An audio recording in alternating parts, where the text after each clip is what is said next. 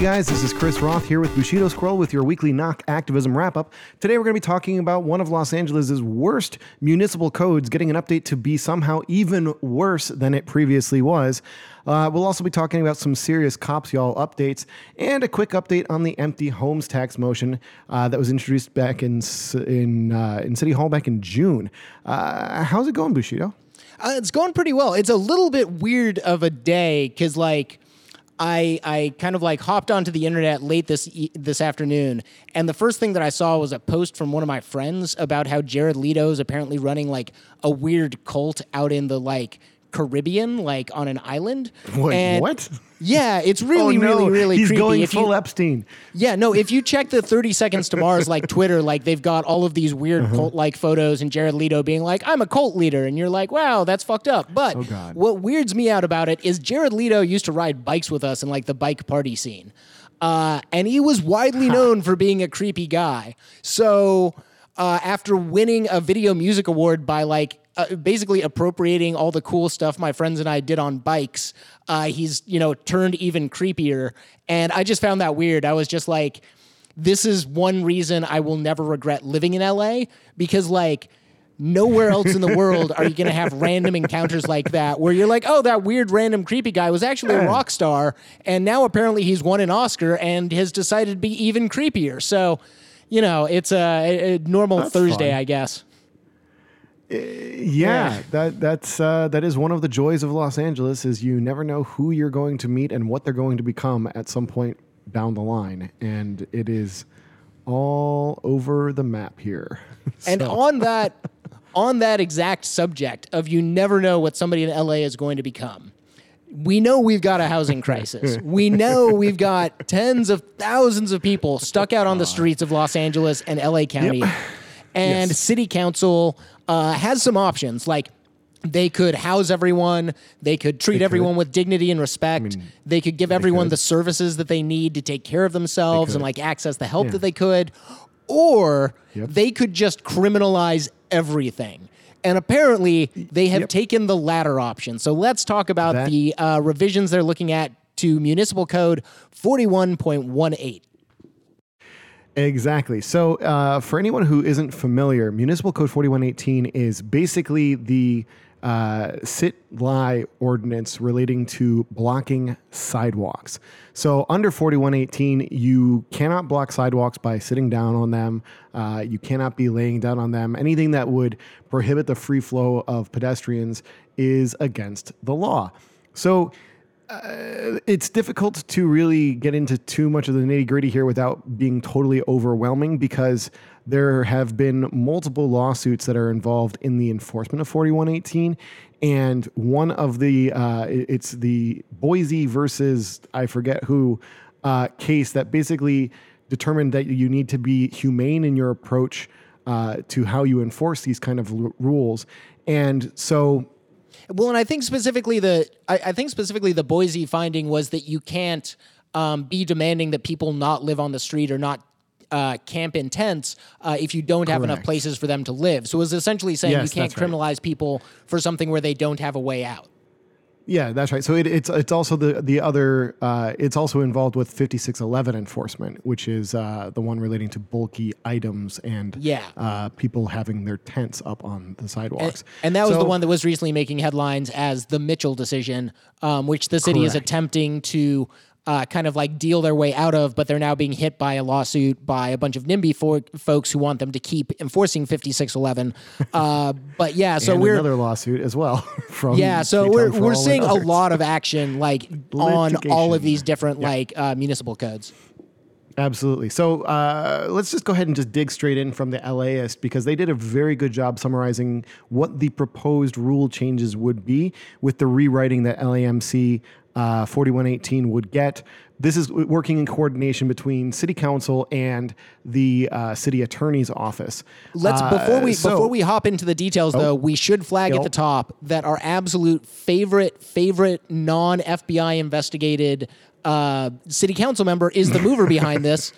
Mitch O'Farrell is coming out of the gate. He hasn't done much at city council. He got straws banned, and now he's apparently trying to criminalize not having a home. So he's really just, really trying to win us over. And also one of the biggest fans of homeless folks in LA City is also Neri Martinez, who was the second on this motion, just as a little bit of a tidbit for folks. Yeah, they do not want to be helpful with homeless folks, apparently.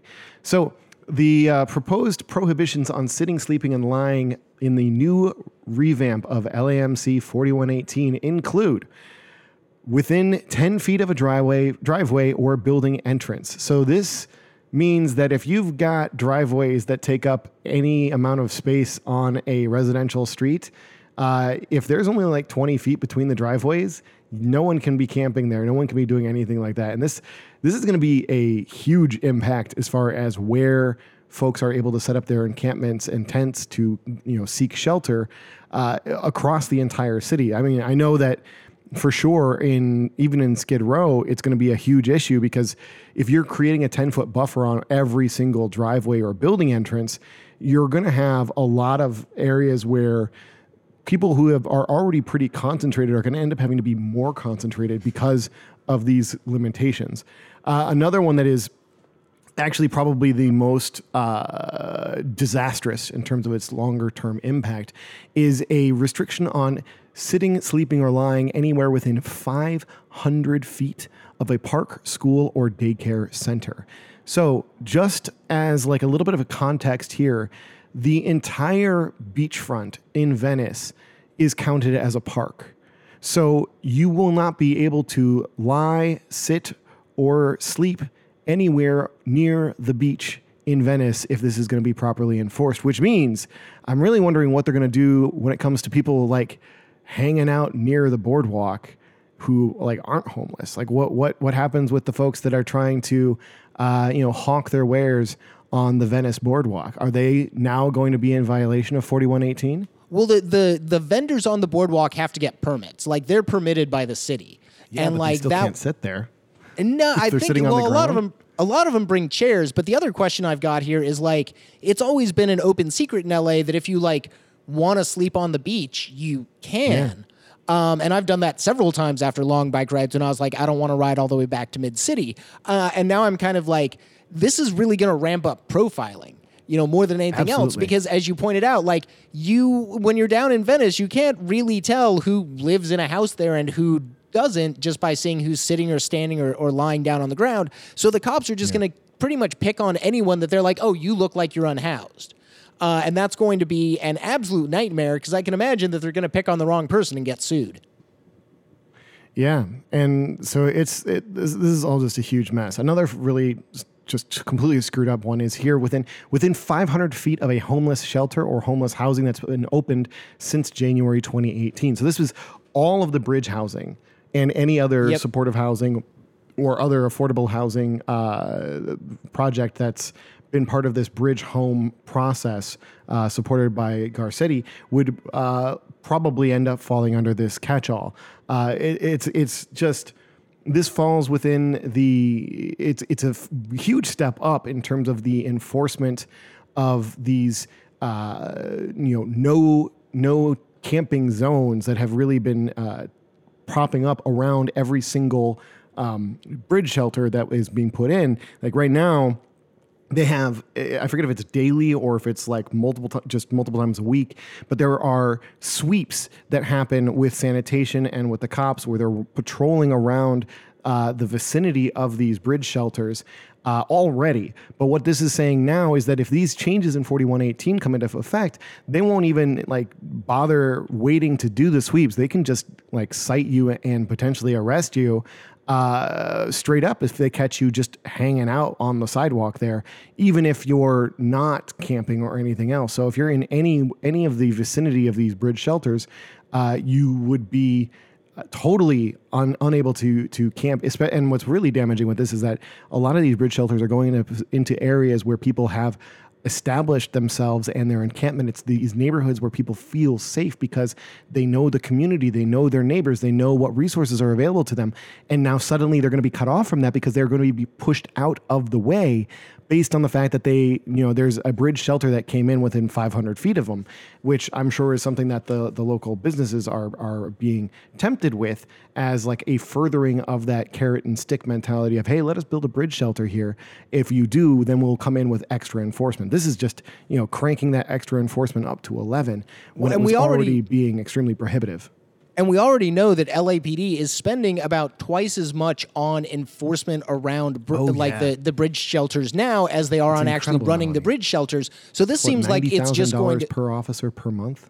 It's insane. And this is just going to bloat their budget even more because as they get more bridge shelters built, it's like, well, now we have to task like another 6 officers throughout the day to enforce 4118 around this new bridge shelter. Like, this is just the police state expanding exponentially. Absolutely. So another one here, we've got a bunch to go through. This is really getting extremely depressing the further we go. You would not be able to sit, sleep, or lie anywhere that includes a violation of the free passage of someone in a wheelchair pursuant to the ADA, Americans with Disabilities Act, which is totally fair. Like if you are blocking a sidewalk from somebody who's in a wheelchair from making it through, that is a completely legitimate reason to say, hey, you need to move. There was an incident with the folks who were camped out near Echo Park who had made there are pictures that Street Watch and I believe Jed Parriott from DSA in particular posted that document clearly that the sidewalks were being maintained in full ADA compliance with all of these tents set up on the side of the road, and it was like an incredibly clean section of the streets, much cleaner than most of the streets in downtown, with all of these tents set up alongside it, and it was a very clear, like a solid 3 feet of or more of clear space on the sidewalk for anyone in a wheelchair to get through. But the LAPD and sanitation didn't care and confiscated everyone's tents anyways in preparation for the Echo Park Rising event. And that sort of stuff happens all the time where like the police see a large tent and demand that it be moved, or when the crews show up to sweep and clean, will say, oh, this tent is blocking access when it's clearly not. Like this, the ADA thing is already abused by the police, and this really just makes it like that much easier to weaponize. Yep. Yeah. And then so another place where you're not able to lie, sit, or sleep is on any bike path, which, I mean, I can kind of understand the concern about bikes moving quickly, not seeing someone, and causing injuries. Another one is in or upon any tunnel, bridge, or pedestrian subway that is on a city-designated school route.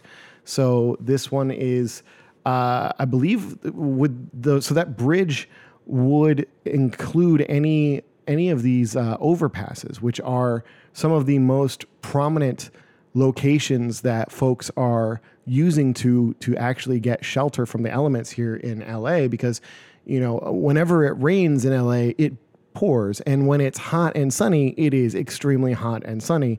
And one of the only places where there is solid shade that you can rely upon is underneath these freeway overpasses and other bridges. And if it's going to be if they decide that any of these happen to be on a city-designated school route, then these encampment locations can immediately become off limits. Well, what's kind of amazing to me about this one is we're having the whole fight over the new Hyperion Bridge, which is like a school route. Kids are walking over the Hyperion Bridge to get to school, and the city of LA won't make it safe for kids to cross the street by slowing or calming traffic or taking away a lane and requiring drivers to slow down. Why would they do that? But now they're going to send people to jail for not having a home under the guise of, we're protecting school children. And I feel like there was a really stupid banner that was hung up on Vermont that had this same sort of stupid talking point that criminalizing the homeless is the only way we can keep our school kids safe. And so I'm really happy to see the city of LA adopting just NIMBY talking points as a way to push their policy forward. Yeah. Another one is on any public land with posted no trespassing signs and closing times, which is meant to target anyone who tries to camp in any of the parks. Whether they be state parks, city parks, county parks, whatever. If there's a park that has a we close at sundown sign up, then there's no one's going to be allowed to camp there at all. Further criminalizing anyone who's trying to have access to things like public bathrooms that exist in these parks. And then the final one on LAist's list is on, quote, crowded public sidewalk areas and, quote, like those where street vending is outlawed or near large venues. So this one feels like it's directly related to the Olympics. Well, and not just the Olympics, but remember, Mitch is the one who got the special enforcement zone up in Hollywood to stop all the street vendors on Hollywood Boulevard down by the Chinese Theater and like the kind of like tourist district with the Walk of Fame. And so Mitch clearly has like the folks he wants to go after who are working class street vendors and people who don't have a home. Yeah, it's extremely screwed up and extremely depressing that this is what's going on. So LAist also spoke with a couple of activists that I am personally familiar with, and I'm thrilled to see that they're getting some very solid and extremely descriptive and accurate quotes out there into the media. So Peggy Lee Kennedy, who is a homeless advocate from Venice, explained that one of the most immediate and damaging impacts on the homeless is going to be, quote, if you're living outside, nobody is going to let you use their bathroom. So if you have to go to a park, you have to go to a park. If you can't be within 500 feet of a park, that means you're going to have to go 500 feet to pee or poop. That is not a short distance, especially for folks who are often like mobility impaired, often elderly, and it means that they're having to leave their belongings unprotected and unsupervised for longer periods of time just to, obey the call of nature when it comes to early morning or late night or generally any time of day instances where, you've got to deal with your bowel or you got to deal with your bladder. Like something that all humans have to do. Yeah, and it's that. Well, aside from the guy that does the Soylent, but we can get. Well, no, it's. Well, I was gonna say also just like doing some real quick like back of the napkin math without a napkin. A football field is 100 yards, which is about 300 600 feet. So you're going 300 feet. Yeah, so you're going almost 2 football fields to have to use a restroom. Oh my god! And that's kind of insane, especially when we know that like the incidence of illness and especially chronic illness are a lot higher among people who don't have housing because it's a lot easier to get sick and stay sick out there. So like this is really just like kicking people where they're down. Yeah. Absolutely. And people having to hold it is a great way to encourage bladder infections and other issues that are associated with, prolonging the time period between when you relieve yourself. Like this is absolutely furthering the public health crisis that is associated with our homelessness epidemic here in Los Angeles. This is not going to make the situation better for anyone other than the extremely vocal folks, particularly in Venice, who, if you Google around with like 4118 in Venice, 41.18, if you search for that, you will find some extremely disconcerting motions that came out of like the Venice Neighborhood Council and letters that have been proposed talking about demanding that LAPD actually enforce these rules. And, despite the lawsuits that have been brought against them, they're like, we demand equal and fair access to all of the sidewalks, but don't want to give any help to the homeless. They say they want to make reasonable. There was that Argonaut editorial that came out a little while ago that was like in defense of the people putting down planters. And they're like, these are just frustrated normal humans that don't know what else to do. They have to put down the planters and displace these people because they don't know what else to do. And it's like, your rich asshole, like Venice homeowners and small business owners can, fucking help. Like, it's one of those things where you're like, I get that you're kind of frustrated with this problem. Everyone is. But I'm frustrated because 900 people died on the streets last year. And you're frustrated because you don't think that your walk from your Tesla to your small business is clean enough. Yeah.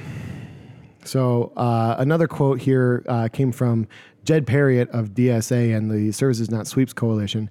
And he had this to say, quote, "This severely limits where you can camp legally, which is going to effectively create containment zones like Skid Row all over the city." And he's totally right. Like when you start trying to map out the overlapping areas that are going to be covered by each of these various subsections of 4118D, like it is going to just end up being absolutely absurd in terms of the restrictions on where you're able to go. This is very much ties in with what we were talking about with sleeping in your car. We've got these green zones and yellow zones and red zones, and they change often, and you don't really know where they're going to be at any given time.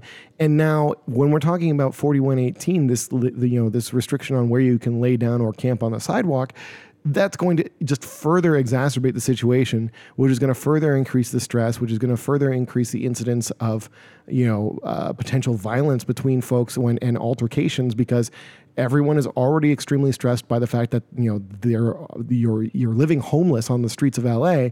And then you add on top of that, like all these gross limitations that are completely arbitrary in a lot of instances that are saying, nope, you cannot be here. You cannot be near these kinds of public facilities that would actually help you to get yourself out of this situation. No, you cannot be near that because we just decided that no, you can't be near a park. One of the things that really just struck me from 4118 is actually in section C, where they talk about what this you're allowed thing to do. And it creates this extremely ambiguous section, obviously targeting panhandlers. Yeah. So let me just read it directly. Quote, approaching, following, or speaking to a person in a manner that is intended to or is likely to cause a reasonable person to A, fear bodily harm to oneself or another, or damage to or loss of property, which we've seen what happens when the cops feel like there's bodily harm involved. B, otherwise be intimidated into giving money or other thing of value, or C, responding immediately with a violent reaction because of the inherent nature of the reasonably perceived harm.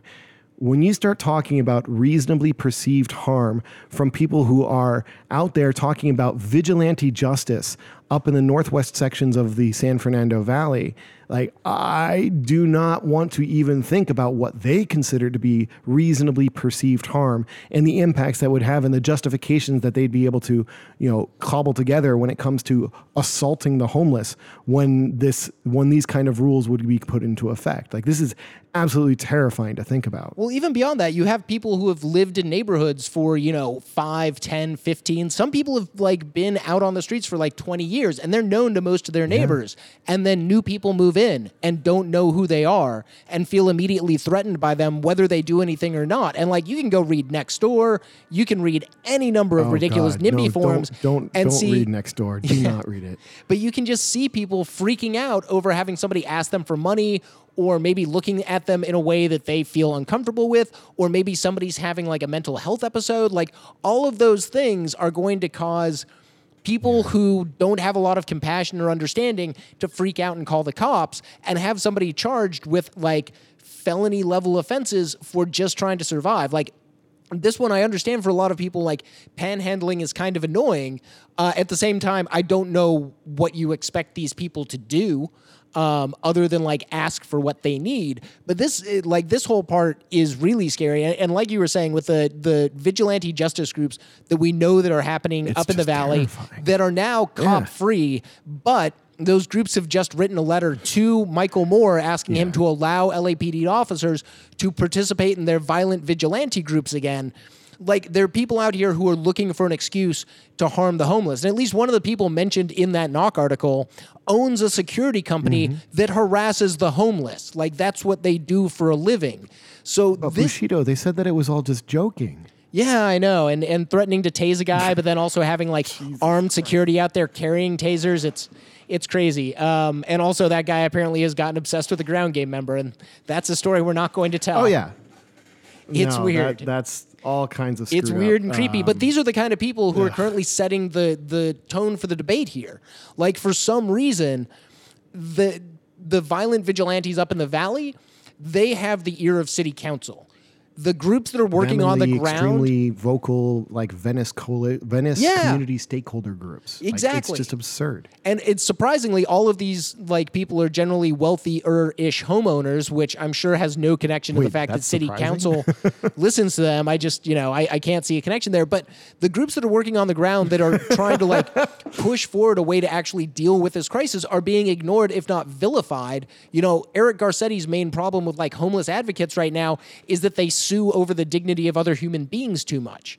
So, I don't think that this is going to have a lot of pushback in council. I think that's going to go all the way through, especially with John Lee there. Like, that's the one thing is with Lorraine Lundquist, we might have finally broken the stranglehold on these like 15-0 votes or, whatever number of city council members show up for a given vote, but all voting in lockstep. Like, we had a chance to break that. John Lee's not going to do that. John Lee gets money and is friends with the people who run these violent vigilante groups on Facebook. He is absolutely going to be happy to see this and see it like super enforced up in his end of the valley where they don't have nearly as large a unhoused population as the rest of the city, but people are much keener to get rid of it by any means necessary, even if that includes violence. So I don't see city council reining those like impulses in at all or getting ready to do the right thing, which would be like build a place for everyone to live, and then you can tell them to not be on the street. Now, obviously, LA County is a lot bigger than LA City geography-wise and has about 20,000 more unhoused people. They're getting ready to do their whole right to shelter / obligation to shelter thing. And these are all just feeding into this like terrible cycle of sending people to jail because they're poor. And then not understanding why that creates another cycle of poverty and why people get trapped and become like chronic offenders in this really absolutely stupid system. So one other thing worth noting is that when it comes to like the actual public feedback relating to this motion that is introducing these changes to 4118, I actually went through and looked at all of the public comment that was submitted electronically to the city on this issue. And I got to say, it's remarkable how the tide of comments grew very quickly from the 17th of August until the 21st of August when this hearing was held. This first hearing was held. Went from having 2 comments to 6 comments to 13 comments to 16 comments to 26 comments over those couple of days. And the tide of NIMBY versus, people who are empathetic human beings and have a soul for the homeless shifted dramatically to the point where there was only one NIMBY comment on the 21st, and there were 25 folks saying that we need to repeal 4118 and stop criminalizing the homeless. One thing we found out through Michael Kohlhaas's reporting is that at least Paul Koretz, and I suspect probably most of the other council offices, don't actually keep a tally on what comments come in saying what. So what they've basically telegraphed to us is I took a tally for them. Yeah. But what I'm saying is they basically let us know that like these electronic comments, even though they solicit them, they're not actually looking at them. So like you have to show up and yell at them because they're not going to get to inbox 0. And we promise you that there were a whole bunch of people who showed up and were yelling at them about this and demanding that they repeal 4118 and stop criminalizing the homeless, because I know the folks that were there. But when you look at the electronic comments, there were 27 people who were in favor of strengthening 4118 and allowing the cops to be more, shall we say, prolific in their application of force to enforce these rules. But there were 36 people who came in and said that we need to dismantle 4118 or repeal it, and generally to stop criminalizing being homeless. Another fun fact here is that by looking through the comments, the number of comments that were literally copy-paste with no name associated with it, from the NIMBY perspective, was incredibly high. I would say of the 27 comments, at least like 10 of them were identical comments. Most of those 10 were with no name attached. And one of them, it was really fun. They actually just submitted the URL from the Venice stakeholders website that was directing them to file these comments rather than actually copying the content of the comment itself. They just put the URL in and that was their comment. So boomerific. It was pretty amazing. So anyway, the point here is that 4118 is fucking horrific, and it needs to go. And there are still going to be a number of hearings that are going to be held talking about this issue. And we will keep you involved and informed on these, keep you informed so that you can be involved in these discussions, because this is incredibly important. It is immediately impactful on the day-to-day lives of our unhoused neighbors, and it needs to be stopped. Mitch O'Farrell should not be allowed to just wantonly throw around this kind of absolutely ridiculously criminalizing motion and changes to the law that without having to suffer any repercussions. He needs to be held accountable. He needs to understand that he is doing the wrong thing, the vile thing, the completely anti-homeless, empathetic thing that is just, there should be no place for this in a modern society. There should be no place for this anywhere where human beings are living together. This is absolutely vile and disgusting, and I struggle to come up with better words to describe this. I'm just so livid about what it is that O'Farrell is doing here. It's stupid. No, it's cynical and it's ridiculous and it's counterproductive. The one silver lining that I can see here is that we recently had a bill signed by Governor Newsom that's supposed to rein in some of the use of force. So let's transition into our discussion of cops. Cops, y'all. And we'll talk about AB 392, which started off really, really strong with the backing of groups like Black Lives Matter and the ACLU and other big like social justice groups and racial equity groups, and then was watered down and eventually lost those endorsements. But it made it through. It got signed. So let's talk about what that means. Exactly. So AB 392 is also known as Stephon Clark's Law, and it will officially become the law of the land here in California come January 1st, 2020. The use of force changes were signed into law by Governor Newsom on Monday, August 19th.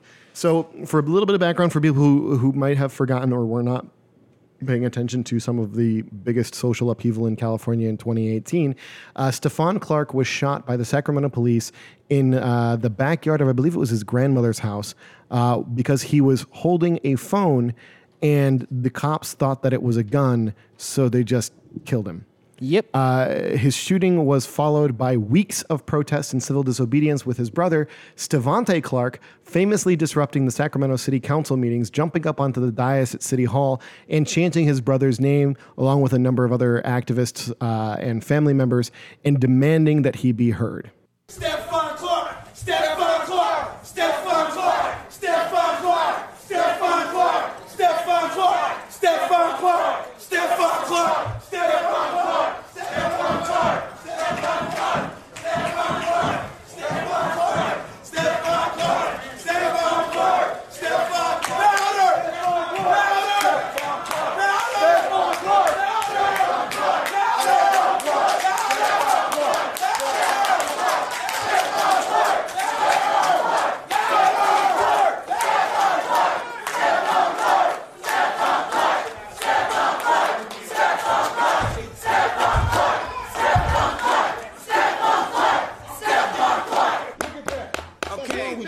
Stevante? Hey, shut up. You don't run shit No, here. Stevante. Y'all hear me? Stevante, He's enough. the mayor. Enough. Y'all hear me? Enough. Do y'all got my Enough. back? Now, the Enough. mayor wants to talk to me. The chief of police got my brother killed. He Enough. doesn't care. He shows no emotion at all. At all. And y'all get mad at me Stevante. for not crying on the news. Stevante. So Stevante Clark described this bill as being, quote, watered down. Everybody knows that, but at least we are getting something done. At least we are having the conversation now, end quote. And I mean, that really speaks volumes to just how dire the situation is for the communities of color within California when it comes to police use of force. Like, this bill is a big step forward, but it is such a half measure compared to what it could have been. And it's got to be celebrated, but at the same time, it's extraordinarily disheartening. Like, as you mentioned earlier, Bushido, BLM had been a strong advocate. Black Lives Matter had been a strong advocate for this bill when it was first introduced, as had the ACLU, but they both ended up having to pull their endorsements from it because despite the fact that the LA Times is still reporting the bill as being, quote, one of the toughest standards in the nation for when law enforcement officers can kill, end quote, it was definitely watered down. Yeah. One of the things, we'll just go into what watered it down first before we talk about what it actually does. The definition here of necessary force was removed from the bill. So that was one of the sticking points that the law enforcement officers unions and other advocacy and lobbying groups who come in there, which again, law enforcement unions, the only bad unions out there, they did not want to have necessary force be defined within the bill. They also needed to have the language that required for de-escalation of confrontations also be removed. So instead of having de-escalations be like the de facto way that you deal with any kind of a confrontation, they said, no, you can't have that in the bill. Because if you have that in the bill, that's going to be holding us to too high of a standard. I do want to chime in real quick. So on the de-escalation, one of the defenses that the police union and departments and police chiefs have been putting out is that they're already requiring de-escalation training within their departments or within their forces, and that's something that they're currently working on and moving forward on, and that it didn't need to be in the law because it's already considered or being considered best practices by police. As we'll talk about in a second, what de-escalation means in theory versus what it means in practice are two very different things. And we're definitely not seeing the pilot projects that we're seeing in like Colorado, where they have specially trained mental health response teams that go out to a lot of these calls rather than just sending out two guys in a squad car with guns. We'll talk about that in a minute. But the de-escalation thing, they're trying to, especially the police departments are trying to like deflect the criticism from that by saying, oh, we're already training it. And it's like, well, if you're already training it, then you wouldn't mind being regulated to train it, right? Yeah, well, you say that, but it's not what they want. So another thing that was removed from the law were the parts of the language that pertained to, quote, criminal negligence of officers involved in the use of lethal force in follow-up investigations. So basically, the cops are still more or less immune to prosecution when it comes to the way that they are handling any of these lethal confrontations. We see occasionally that the use of force is found to be outside of the accepted code of conduct of the officers, outside of the rules that have been established by the police force, and that did happen with Grishario Mack, but here in LA. But we're still waiting to see any actual prosecution take place from that. Well, and it's also one where we now have two presidential candidates who have floated the idea of ending qualified immunity. And this would have been a step towards California at least paring back qualified immunity. But Julian Castro and Bernie Sanders have both said that they think the doctrine of qualified immunity needs to be revisited. California could have taken a huge step here in doing that and beginning to pare that back. But they didn't. So let's go ahead and talk about what this law actually does now that we've covered what it doesn't do. Yeah, so according to the LA Times, quote, the new language will require that law enforcement use deadly force only when, quote unquote, necessary, instead of the current wording of when it is, quote unquote, reasonable. In large urban law enforcement departments that already train for de-escalation and crisis intervention, day-to-day policing will probably not noticeably change. That's worrisome. Yeah, continuing, that's not a good sign. The law also prohibits police from firing on fleeing felons who don't pose an immediate danger. An update from California's original code that dates back to 1872. Yeah. God. And also, you know what? And also just a few months too late to help the Vargas family. Like... no, a full year too late, but yes. Yeah. A year and 4 months, because he was full blown just shot in the back, 13 times by LA sheriff's deputies back at the beginning of August in 2018. So, as you just mentioned, this is a huge step forward in changing the culture of policing here in California, but it really falls far short of where we had hoped it would land. And honestly, it cannot come quickly enough. It cannot deliver justice for the families of people who have already been, frankly, executed by the police in the years leading up to this. Like, it is too little, too late, but it is definitely a step forward. So very mixed bag here as far as I'm concerned. And another thing AB 392 doesn't do that we would really need for this to have teeth is mandate that police be charged by district attorneys, which is something that we're not going to see. Remember, charging or better police... yet, like a third party involved. Yeah. Yeah, no, exactly. Have an outside investigation. That would be... yes. Yeah. But you know, for district attorneys like Jackie That would only Lacey... be reasonable. Yeah, but for district attorneys like Jackie Lacey, they still get to interpret this law and decide like what officers they charge or not. And based on the glacial pace of charging officers with on-duty shootings, where literally one sheriff's deputy has been charged in a rather egregious shooting, but it took 7 years for that to happen, and he still hasn't gone to trial. So it'll be hard to see that without some like shuffling around of the people who are at the top of the district attorney's offices all over the state that we're going to see a lot of charges coming out against police. Now, maybe this will be used as like an internal sort of like discipline thing where police are going to lose their job more easily. We're not, I don't really know, and I don't really trust that. So seeing where the rubber hits the road on this one is going to be interesting, and I think is also like, I'm not holding my breath to see if this makes a lot of immediate impacts, especially when the police unions and the big departments like LAPD are coming out and saying, oh, well, we don't really have to change much of what we're doing now anyways. You know, we're still in compliance with the law even before it was passed. And that's a really terrible thing to hear with their body counts. And speaking of that, you know, let's hop right into a case study really quick. Because there was a shooting in Venice on August 14th, and I remember seeing this one pop up on Twitter and pop up on my Facebook almost in real time. But let's talk about the shooting of John Penny. Yeah. Yeah, so last Wednesday, August 14th, LAPD officers shot John Penny, 37, a homeless man who was apparently, quote-unquote, armed with a 3-foot plank at the time that he was shot. There has been some dispute of... very disproportionate... Well, there's some dispute over whether or not he like had a Coke bottle in his hand or whether it was a 3-foot plank. Like the police are saying one thing, the people who saw the confrontation are saying another thing. So it's all very messy. But at the end of the day, a man who did not have a gun was shot 3 times by the cops in the driveway in which he was allowed to live. Exactly. So Jack Susser, a local homeowner, had given permission to Penny to camp on his driveway. Susser told KTLA the following day that he was, quote unquote, surprised by the officer's use of force against the man.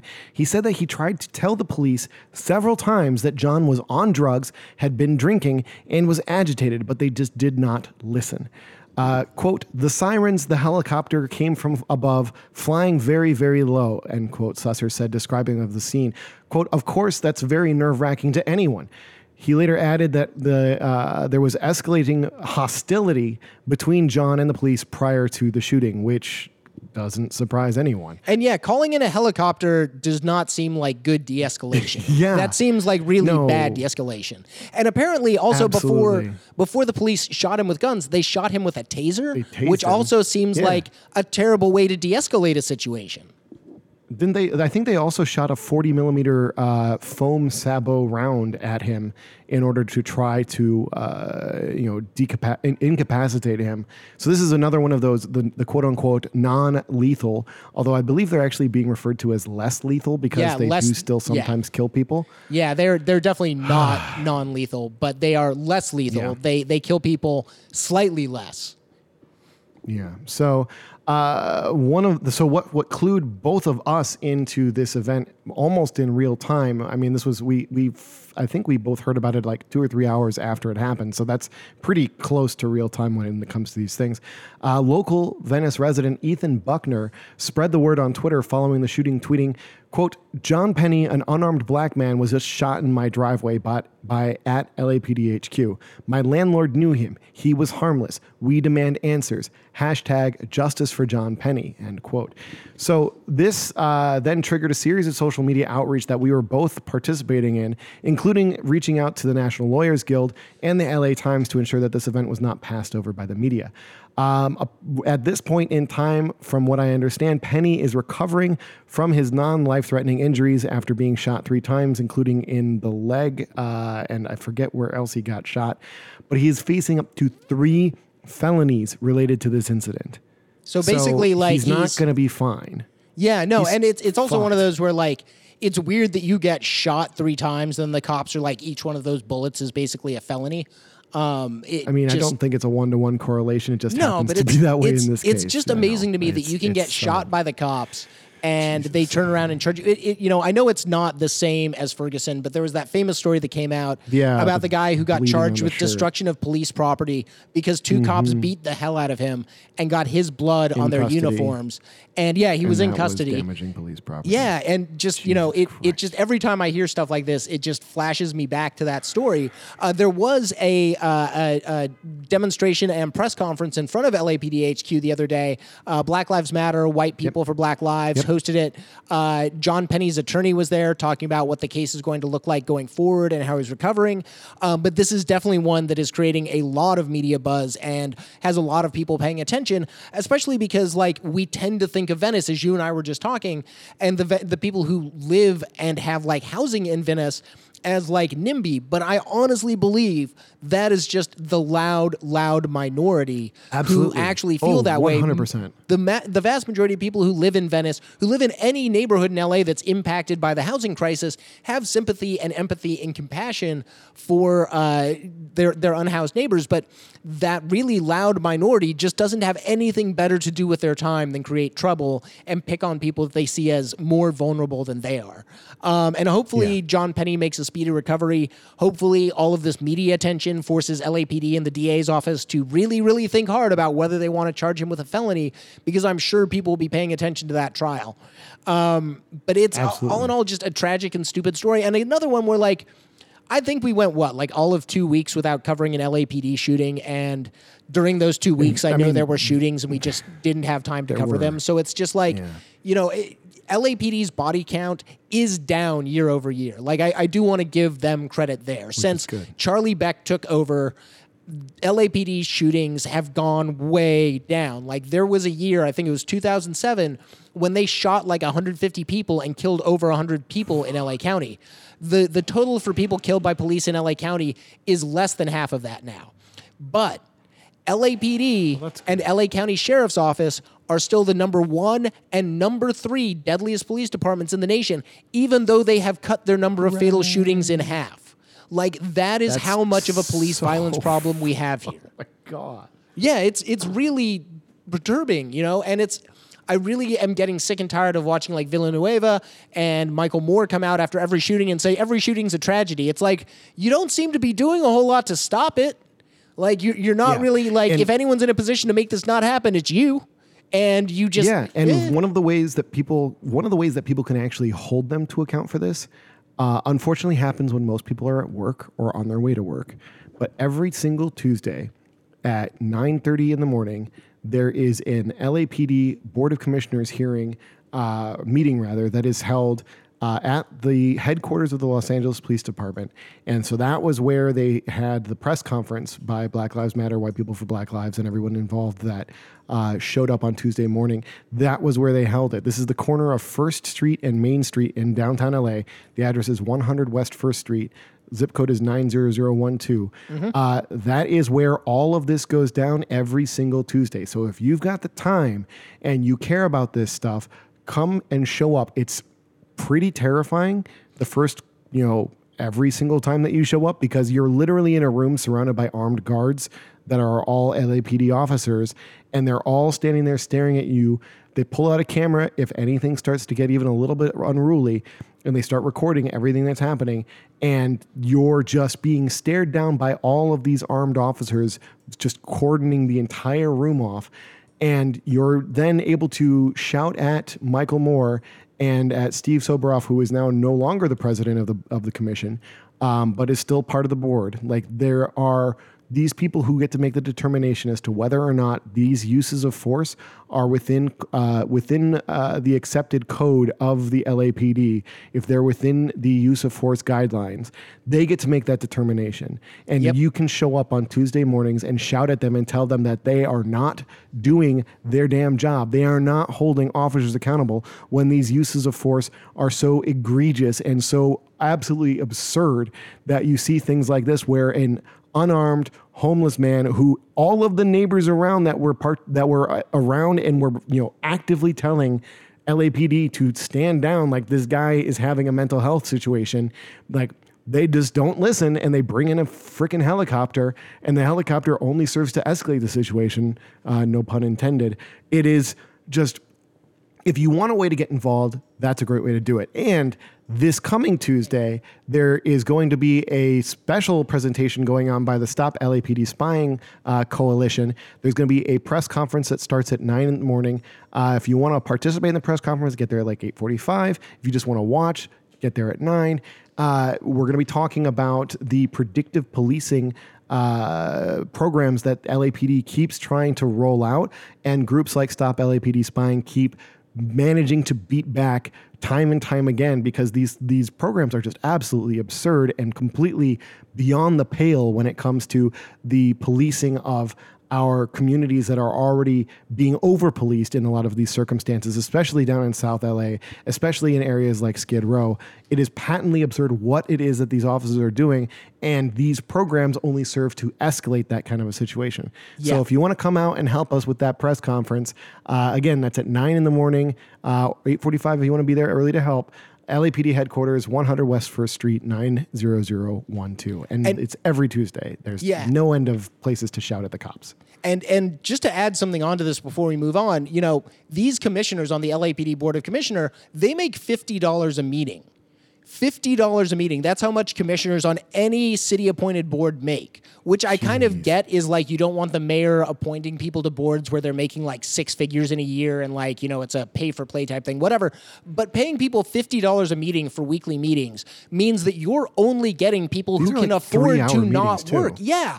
Steve Soboroff, he doesn't have to go to a day job because he's already got a ton of money, and his job is mainly being a board member. And I don't mean for LAPD, I mean for other corporations and nonprofits. Like the people who sit on the board are wealthy folks who are removed from society, and we expect them to be able to understand and sympathize with and grapple with the issues that people deal with every day. And I think that's a fundamental problem that LA really has to look at, that, the original plans to like get these commissioners and the civilian boards of oversight in place have gone awry because the city always picks people who are friendly to their narrative and who can afford to not work a full-time job and shoulder these responsibilities. It's not surprising to me that they rubber stamp what the mayor and the chief of police want, because they're all friends together. They're all running in the same class together. They don't have a vested interest in rocking the boat. The mayor can dismiss them at any point that they want, so there's not even job security there. There's no hearing or appeals process. They basically serve at the leisure of the mayor. Absolutely. And you remember those emails back and forth between Chief Beck and Steve Soboroff about their just joking, extraordinarily cordial interactions relating to some extremely serious issues that were being presented in front of the Board of Commissioners. Like, there's some incredible dirt out there on michaelkohlhaas.org that is extremely eye-opening when it comes to the relationship between these commissioners and the people that they're supposed to be regulating. Yep. It is just a fundamentally broken system. So again, if you can show up on a Tuesday morning, I know almost everybody that listens to this has got to get to work, but if you got the time, come shout at the cops with us, because the only way that any of this is going to change is if they hear earful after earful after earful. And it's painful, it's difficult, it's extremely emotionally taxing. I got to tell you, I shook like a leaf the first time I had to get up there, and for an hour afterward, because it's intimidating as fuck. Yeah. You're standing there with like 20 armed guards around you, just all staring daggers at you when you're talking about stop killing black and brown folks, you fucking cops. Like, stop doing this. And Jesus. I mean, how would you feel about the man who's like, take away this person's pension just because they murdered someone? I mean, really, Chris, have some sympathy for the cops. Oh, God damn it. Anyways, to end on a little bit of note of levity, as inappropriate as it may be. But yeah, the cops segment is just always depressing. And remember, they get $2 billion a year, so money well spent. Let's talk about also, money that's definitely like 2/3 of this recording.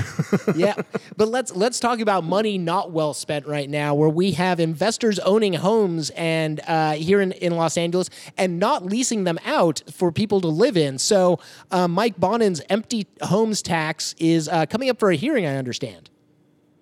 Yeah, so we haven't fully confirmed this, at least at the time of this recording, but the first hearing on the empty homes tax motion that was presented by Councilman Mike Bonin back in June is supposed to be taking place this coming Wednesday at 3 p.m. in the Housing Committee. So that hearing is going to be taking place in room 1010 at City Hall.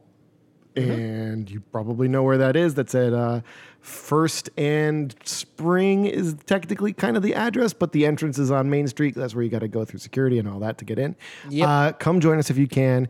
It will be great to actually hear them talking about taking a proactive step in terms of trying to take care of the fact that we know there are a lot of empty homes and housing units around the city and the county that are simply not being utilized because the landlords think that they can make more money by waiting for somebody else to come in.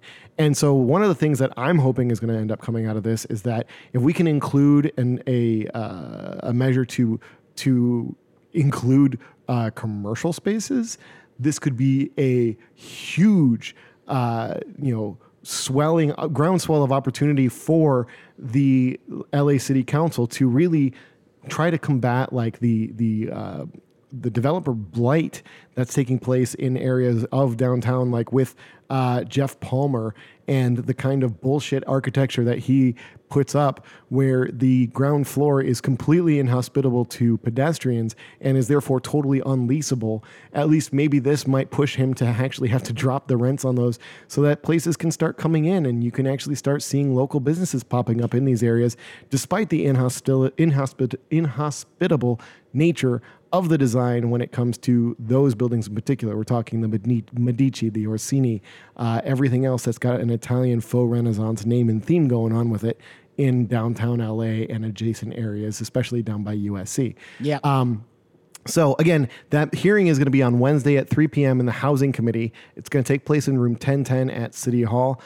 Show up if you can. I know for sure that there are going to be a bunch of us there from Ground Game who will be present and will be speaking in support of the motion and trying to make it the strongest, best motion that we can have to really try to rein in vacancy, because having like overseas landlords that sit on property and only utilize it as like a pied-à-terre or as a speculative investment, and for them, they don't really particularly care about whether or not anyone is living in it because the rent is inconsequential as far as using it as a tax dodge or a money laundering opportunity to try to get cash out from places like China or Russia or wherever else. These units sit empty, these buildings sit dark, and the neighborhoods that they are in shrivel up and die. We see this time and time again in major cities around the world, and we need to stop that from happening and continuing to happen here in LA. Specifically, I'm thinking about like the Metropolis and the Oceanwide Plaza and these other mega developments that are coming in where they're supposed to be attracting all of this overseas investment, and they're struggling to make that actually happen.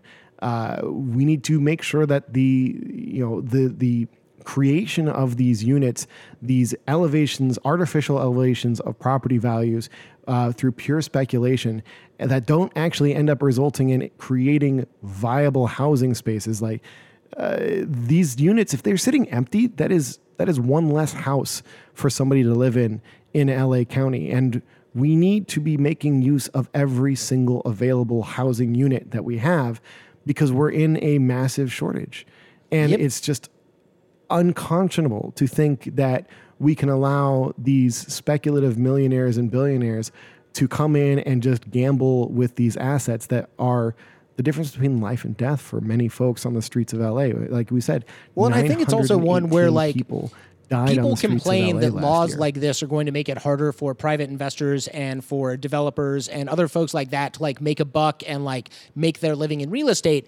And from where I'm coming from, and I know this isn't going to be like Mike Bonin's stance or anyone who's in a position of power, but for where I'm coming from, that's the fucking point. Like, if we're going to disentangle ourselves from this privatized development and privatized ownership like rubric of development, we have to make it harder and less desirable to invest in real estate and suck up all the real estate in a city, gentrify it, and displace people. Anything we can do to make it harder on people to just own property and not rent it when we're in the middle of a housing crisis is good. And we've seen from Vancouver that this can have an immediate effect. Now, it's not going to solve the housing crisis. This is, only a few thousand units across the city that will most likely be affected, but that's a few thousand people that will have a place to live, or at least can have the option of renting something at market rate, which even if you're a person who's like working a normal job in LA, finding an apartment, finding a place to live that you can afford is incredibly, incredibly frustrating. All right, so now that we've tackled empty homes and cops and terrible city ordinances, we're going to have a moment of levity. For this week's reading series, I picked a really good one. Me fail English? That's impossible. One of our favorite authors, right? Yeah, so Charlie Kirk, who is the founder and president of Turning Point USA. And Turning Point USA, if you're familiar with the name or have never heard it before, just as a refresher, they are the youth, and I put that in scare quotes, group of conservatives that go and try and get the liberal bias out of college campuses by doing things like dressing up in diapers and whining, which was a weird stunt that they pulled. Other people that they're responsible for in the zeitgeist that we should never have to know about are Caitlin Bennett, a.k.a. Kent State Gun Girl. Rifle Girl. Yeah, she worked for TPUSA as an outreach organizer, I believe. And then Candace Owens. That's right. Before Candace Owens was with TPUSA, right. she was pretty left of center, kind of. She was a little bit more of a progressive Democrat. Yeah, she was. You can find the old YouTube videos, but she's like, yeah, we should do reparations, we should do this, that, and the other thing, and normal leftist stuff. Well, because then she realized there's more money grifting the right. Her career as a leftist influencer didn't take off, and then she somehow ended up with Turning Point USA and is now their kind of token black woman that they send out to diffuse criticism that they're not racist. She's absolutely fills that role. Yeah. Well, yeah, and they send her out to be like, hey, TPUSA can't be racist. We have a black woman.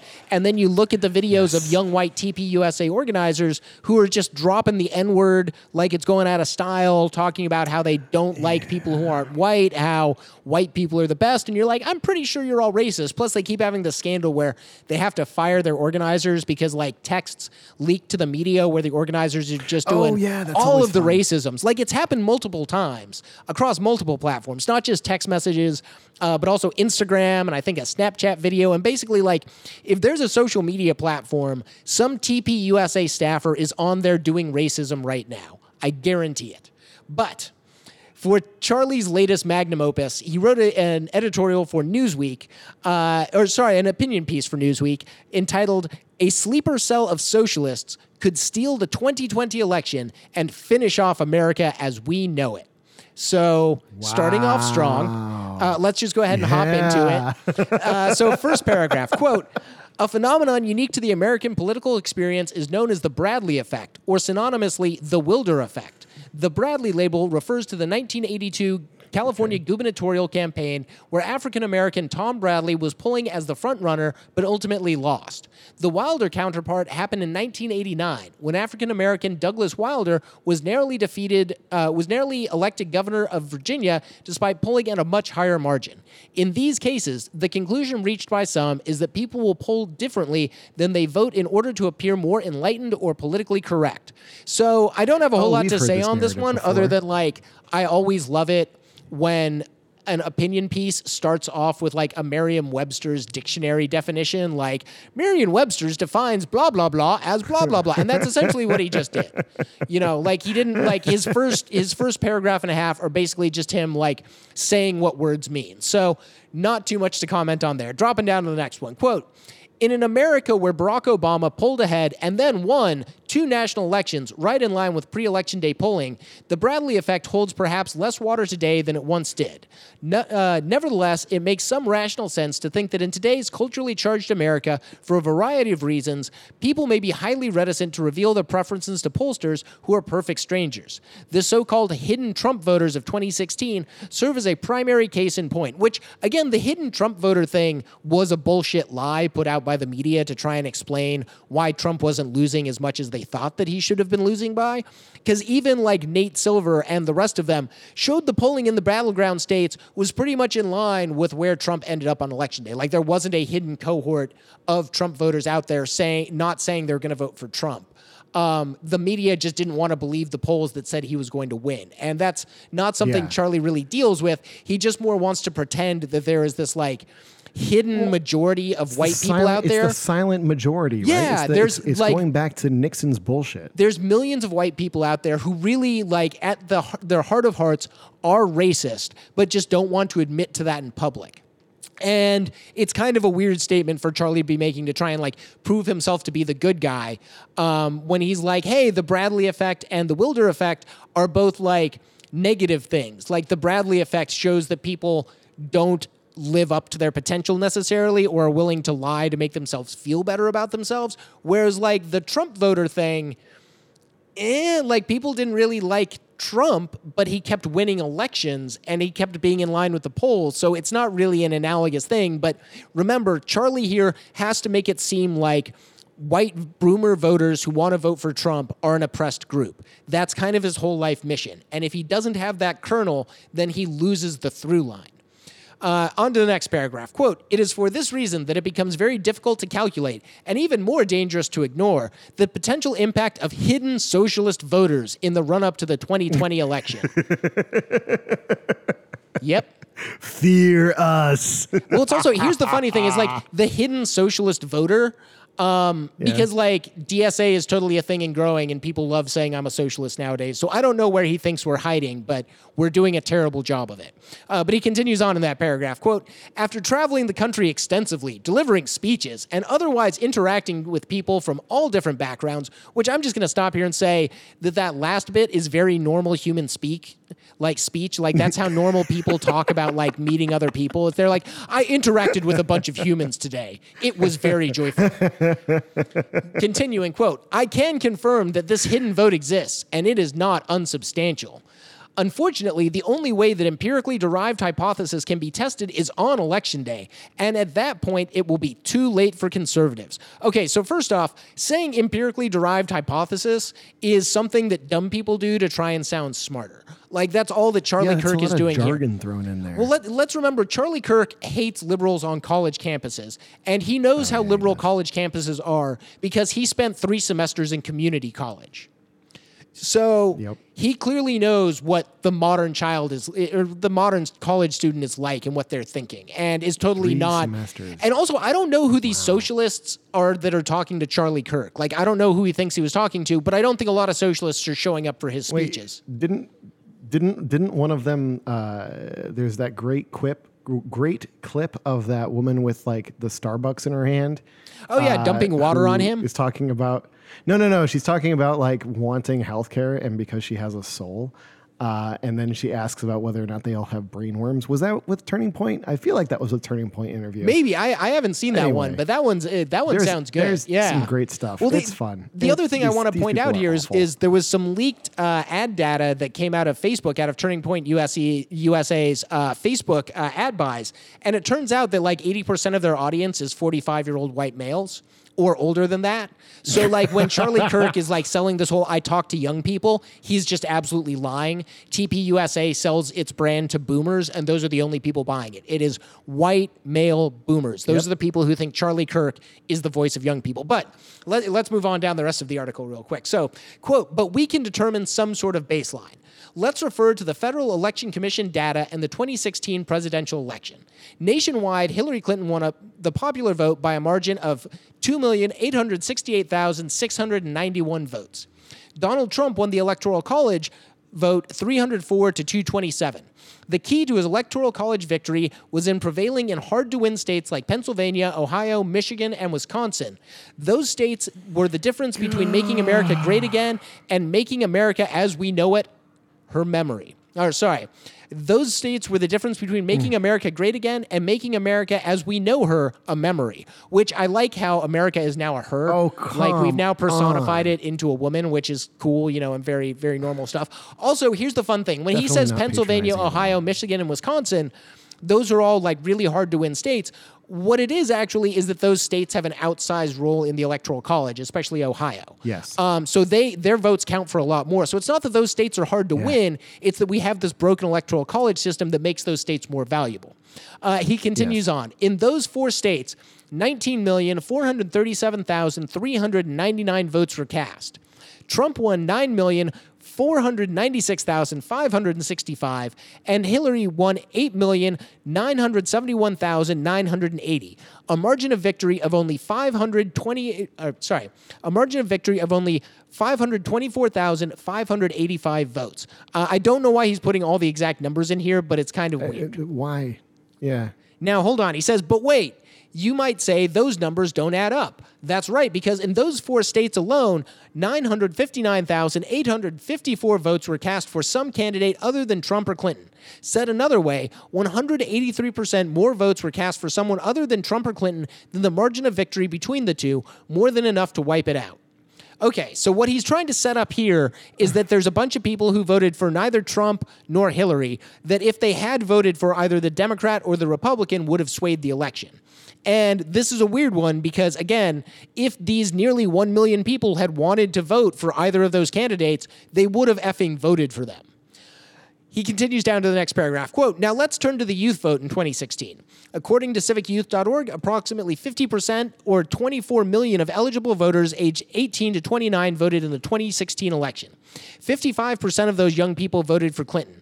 Having spent the entire election cycle on college campuses, I can assure you that Clinton was the least inspirational candidate the Democrats could have presented to that demographic that still has all of their hair. Which one, Charlie, go fuck yourself on that comment.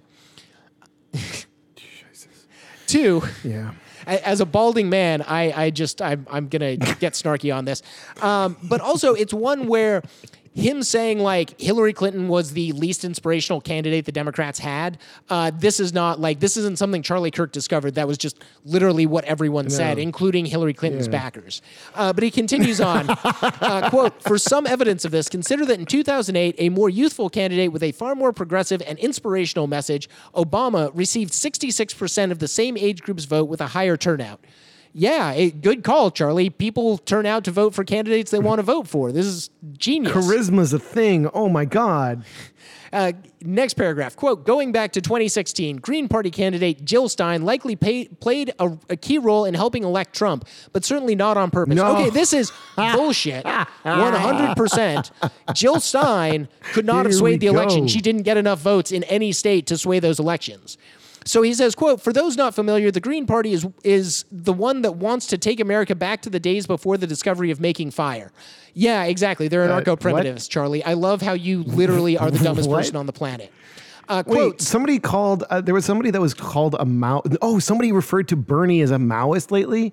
And I literally just wanted to smash my head into the desk. Like, I was like, what the hell are you talking about? When you're like Charlie and your understanding of words is X word is good, Y word is bad, you just deploy the word that you want to use when you want to say this is good or this is bad. You never actually have to learn the content of the word, right? Like, Mao bad, so I'll call Bernie a Maoist, even though Bernie isn't trying to lead like an agrarian insurrection against a feudal state. But before we get too deep into that, let's finish off this paragraph. So, quote, Stein won more votes in Michigan and Wisconsin than Trump's margin of victory. No socialists who vote with their eyes open would ever choose to vote for Trump instead of Stein, but they would choose to vote for an openly socialist Democrat instead of wasting their vote on Stein.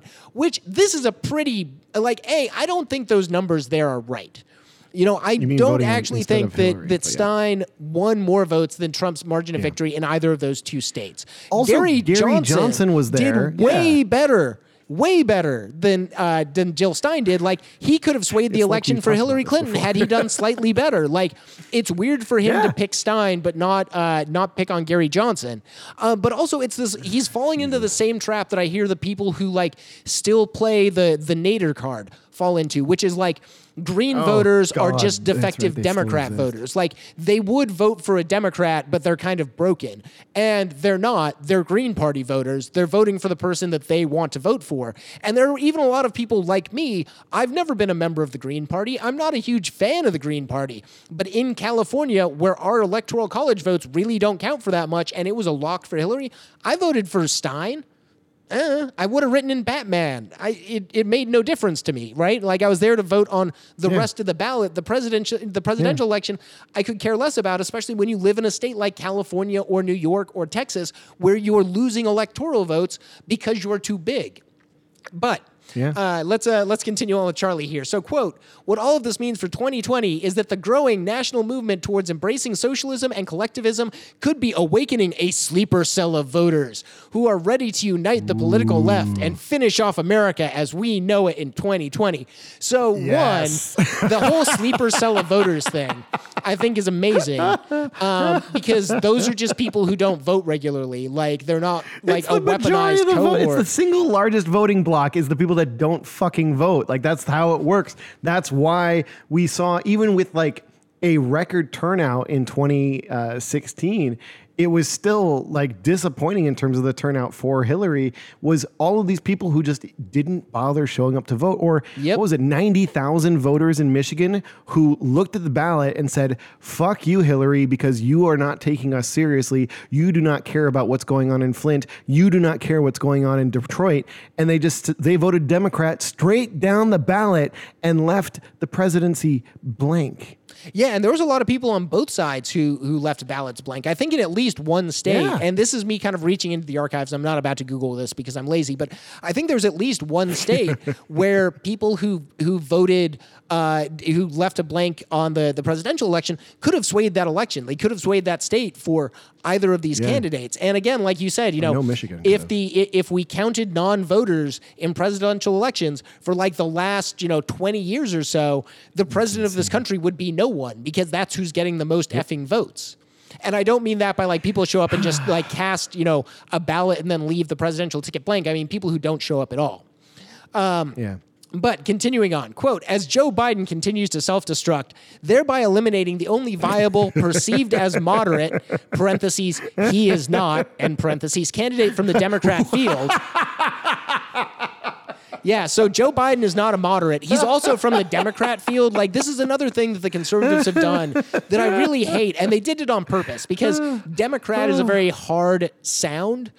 Democrat, like, people have a visceral negative reaction to that word versus Democratic, which is a softer end to that word. And so the conservatives a while ago were like, oh, it's not, it's the Republican Party and the Democrat Party. And it's like, wouldn't it be the Democrat Party and the Republic Party? Like, why is it a Republican? But I'm confused.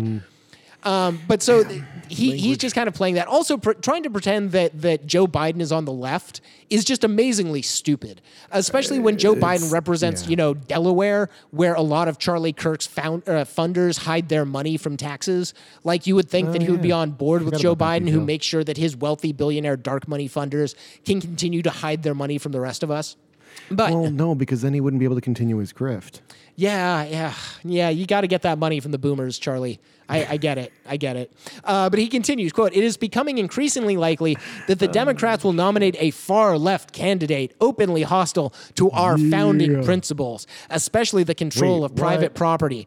This will have appeal to voters who in 2016 were uninspired and stayed home, voted for non-viable candidates, and have recently been, quote, woke. So seeing as all of the candidates running have said that they think private property should continue to exist, all of their plans involve the private sector and the free market. He's clearly on the correct path here, thinking that like Kamala is going to do away with private property like day one in office. It's also one, and this is the part that gets really weird, is like when he says that, what's going to swing this election for Democrats is that people are going to be pulled out by a super left candidate, when the big problem with like Hillary Clinton back in the day was that she didn't really speak to centrists, is going to be an interesting one. Like, we still haven't gone into the primaries yet. So I think that any, prognostications about who is going to come out on top or not is just scaremongering stupidity. But moving down to his last couple of paragraphs here. Bernie is going to win, so. So, quote, "This is why, even if you are a reluctant Trump voter, it is important to work tirelessly on behalf of the president to get him reelected in 2020. His reelection strategy cannot be about holding on to voters in swing states, but increasing the number of voters in those states. It is quite likely that the opposition is going to add to their numbers, and our margins were too razor thin to prevail against a swell. No status quo was established in 2016. And you know what? He's kind of right. That a status quo as far as like Trump goes and like being a shoo-in for the next election wasn't established in 2016. The rest of it is actually kind of scary, especially considering that Third Way, like a major Democratic think tank, came out and said, hey, we don't want to turn out the vote strategy. That's not proven to win. So the fact that like conservatives like Charlie Kirk see the writing on the wall and understand that Trump loses if more people show up to the polls, he's like... He's taking kind of the other side of the Republican strategy because like 60% of Republican strategy is make it impossible for someone to vote. And then the other 40% is make sure that your angry racist boomer cohort definitely turns out. And so he's kind of onto something here. So I'm going to give him some points for that. Last two paragraphs. Quote, one thing that could work in Trump's favor is a sort of reversed Bradley Wilder, one thing that could work in Trump's favor is a sort of reverse Bradley Wilder effect. The president has done more to improve conditions in America for both African Americans and Hispanics. These communities know it is the president's policies that have brightened their economic circumstances, even if it may not be super popular to voice this publicly among neighbors, coworkers, and family. And I'm trying to stop myself from laughing there because he's just repeating Trump lies. Words. He's just repeating Trump's lie that what the fuck is he thinking? Well, because he keeps saying, hey, look, African-American unemployment is the lowest it's ever been, except that like our unemployment number is absolute a bullshit lie because everyone's working in the gig economy now. Like unemployment isn't 3.5%. You know, a lot of the job, like the job I just got doing part-time, they had like 200 people apply for 6 positions. The economy's not doing great, and it sucks more if you're not a white person. But continuing down to his last paragraph, quote, conservatives are hoping that they remember on election day that their ballots are both secret and important. We need them to help counteract the socialists of the country uniting in their attempt to begin phase 2 of what Obama termed the fundamental transformation of America. So basically Charlie Kirk's A, plan here is but to also get... B, what the fuck is he talking about? So Charlie Kirk's plan here is to get black and brown Trump voters to turn out because they need to know that they'll be safe and secure in Donald Trump's new fascist America, which ain't gonna effing happen. You know, like Candace Owens plays the same grift. And like, they're right. The Democrats haven't been great to African Americans and haven't been great to the Latinx community, haven't been great to the indigenous community or the Chicanx community. Like, they're 100% right about that. The solution is not the GOP. Like, the solution is not the party that's like, yo, we're going to throw your ass in jail and make sure you're a citizen because you look too brown. People don't thank you with their vote for doing that. They'll even deport them when they are citizens. Oh, Jesus. Yeah, they'll do that too. They'll deport your ass just because you don't look white enough. So Charlie's counting on like this groundswell of minority voters to show up and be secret Trump voters. And this has been a weird, strange trip through the mind of Charlie Kirk, where he started off with white voters will pretend to be less racist than they actually are, and hoping that voters of color will be more racist than anyone thinks they are. Like, that's the trip that we've taken here. Remember, the Bradley and the Wilder effect are particularly about white voters voting for black politicians. It's specifically saying that people find racism unpalatable in the public square, so people tend to hide it, and then when they go into the ballot booth, they actually vote their conscience, which is different than the conscience that they let on publicly. He's hoping that the opposite is going to happen here among African Americans and Hispanic voters, and I just, for the life of me, wish him the best of luck trying to pull that one off. Like, I really think that in any major urban center that is seeing a housing crisis and police violence crisis and debt crises, which is every major city in America, that's not even a small selection that I just described, that voters there that are already economically suffering and marginalized because of their race are going to think that the angry, anti-Semitic, racist, proto-fascist who's sitting in the White House is the guy that's got their back. Yeah, good luck with I that, don't see Charlie. happening. Please, go down to Inglewood and let them know that you think they should vote for Donald Trump. Like, Have fun with that. yeah, go down to South LA and be like, hey, I know that the police just shot a bunch of people down here, but have you thought about voting for the guy who thinks that cops should be able to shoot you more? And wants them to smash your head into the cop car as they put you in the back seat. Yeah. Hey, that Highland guy. Park, I know that you mainly speak Spanish down here. Do you want to vote for the guy who's willing to send your family members to indefinite detention because they're trying to cross a border? Because that's the guy you should vote for. I mean, fuck, I'm just trying to imagine what these door knocks would look like. I can't. And just the Foster the People song comes to my mind. Like, all the other kids in their pumped up kicks better run faster than my bullets. Because this is not going to be an easy sell for Charlie. Like, any of the neighborhoods that he's trying to talk to or that he would actually get for this turnout would be completely unfriendly to him, which again is the great conceit of this article. And this is what I want to come back to as I tie this off. Charlie Kirk isn't speaking to minorities. He's speaking to middle-aged white male boomers. He is telling them that it's going to be okay because secretly their black friend actually Everyone has is their just back. as racist as them. Yeah.